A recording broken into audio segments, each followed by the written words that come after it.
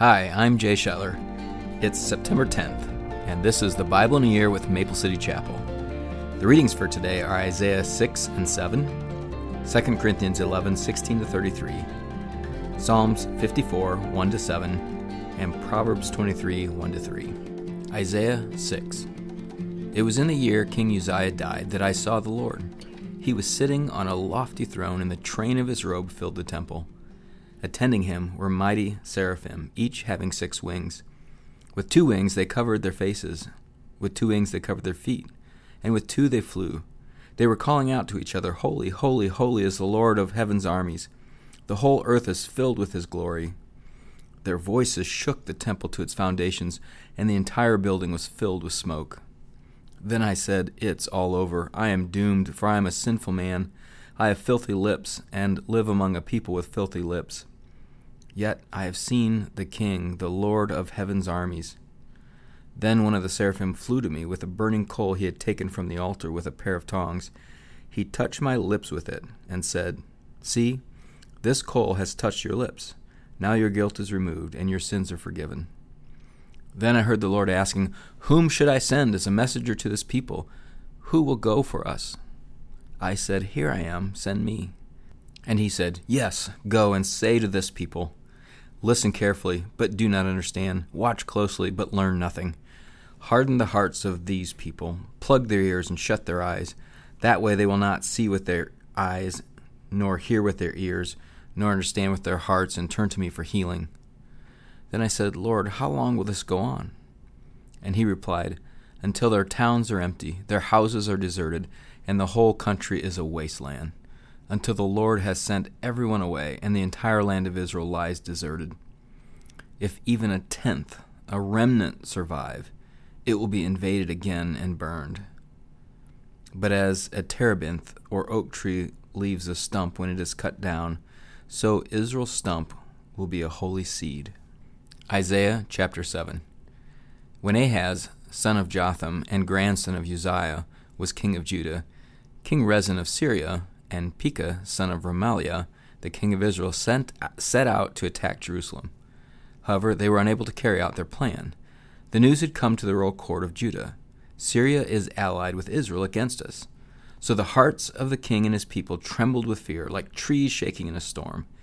Then the Lord said to Isaiah, Take your son Shear-Jashub, and go out to meet King Ahaz. You will find him at the end of the aqueduct that feeds water into the upper pool, near the road leading to the field where the cloth is washed. Tell him to stop worrying.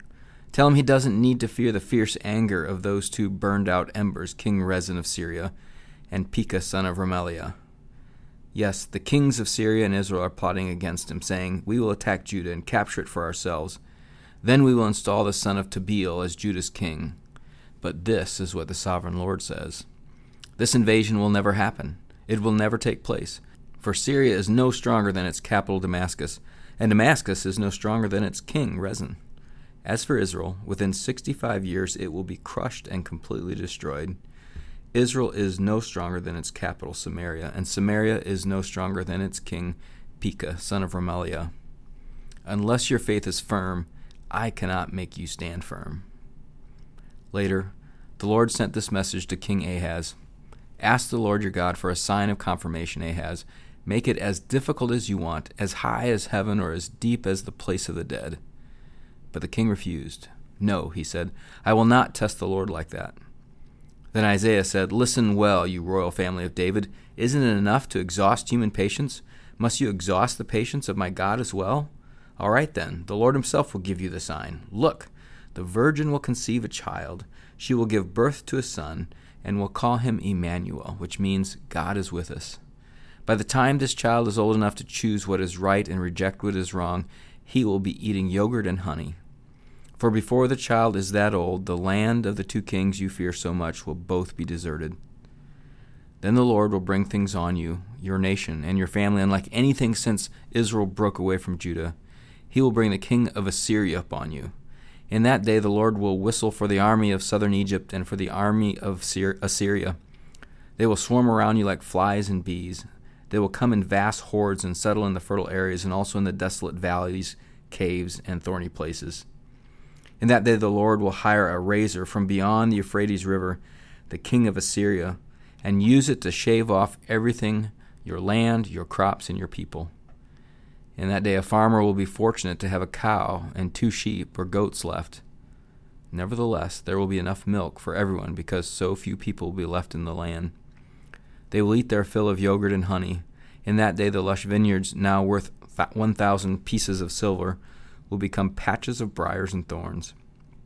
The entire land will become a vast expanse of briars and thorns, a hunting ground overrun by wildlife. No one will go to the fertile hillsides where the gardens once grew, for briars and thorns will cover them. Cattle, sheep, and goats will graze there. 2 Corinthians 11, verse 16. Again, I say, don't think that I am a fool to talk like this, but even if you do, listen to me, as you would to a foolish person, while I boast a little. Such boasting is not from the Lord, but I am acting like a fool. And since others boast about their human achievements, I will too.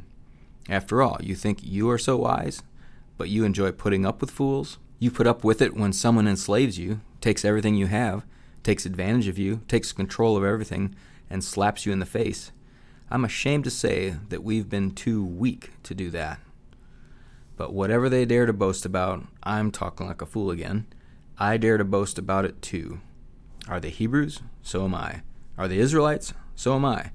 Are they descendants of Abraham? So am I. Are they servants of Christ? I know I sound like a madman, but I have served him far more. I have worked harder, been put in prison more often, been whipped times without number, and faced death again and again. 5 different times the Jewish leaders gave me 39 lashes. 3 times I was beaten with rods. Once I was stoned. 3 times I was shipwrecked. Once I spent a whole night and a day adrift at sea. I have traveled on many long journeys.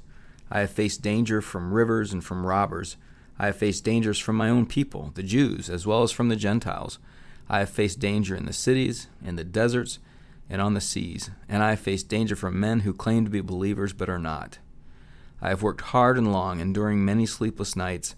I have been hungry and thirsty and have often gone without food. I have shivered in the cold without enough clothing to keep me warm. Then, besides all this, I have the daily burden of my concern for all the churches. Who is weak without my feeling that weakness? Who is led astray, and I do not burn with anger? If I must boast, I would rather boast about the things that show how weak I am.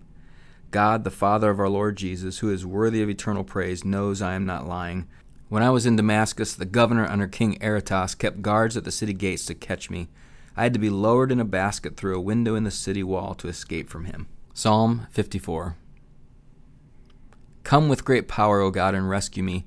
Defend me with your might. Listen to my prayer, O God. Pay attention to my plea. For strangers are attacking me. Violent people are trying to kill me. They care nothing for God. But God is my helper. The Lord keeps me alive. May the evil plans of my enemies be turned against them. Do as you promised and put an end to them. I will sacrifice a voluntary offering to you. I will praise your name, O Lord, for it is good.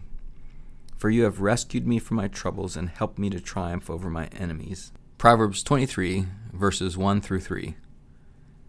While dining with a ruler, pay attention to what is put before you. If you are a big eater, put a knife to your throat. Don't desire all the delicacies, for he might be trying to trick you.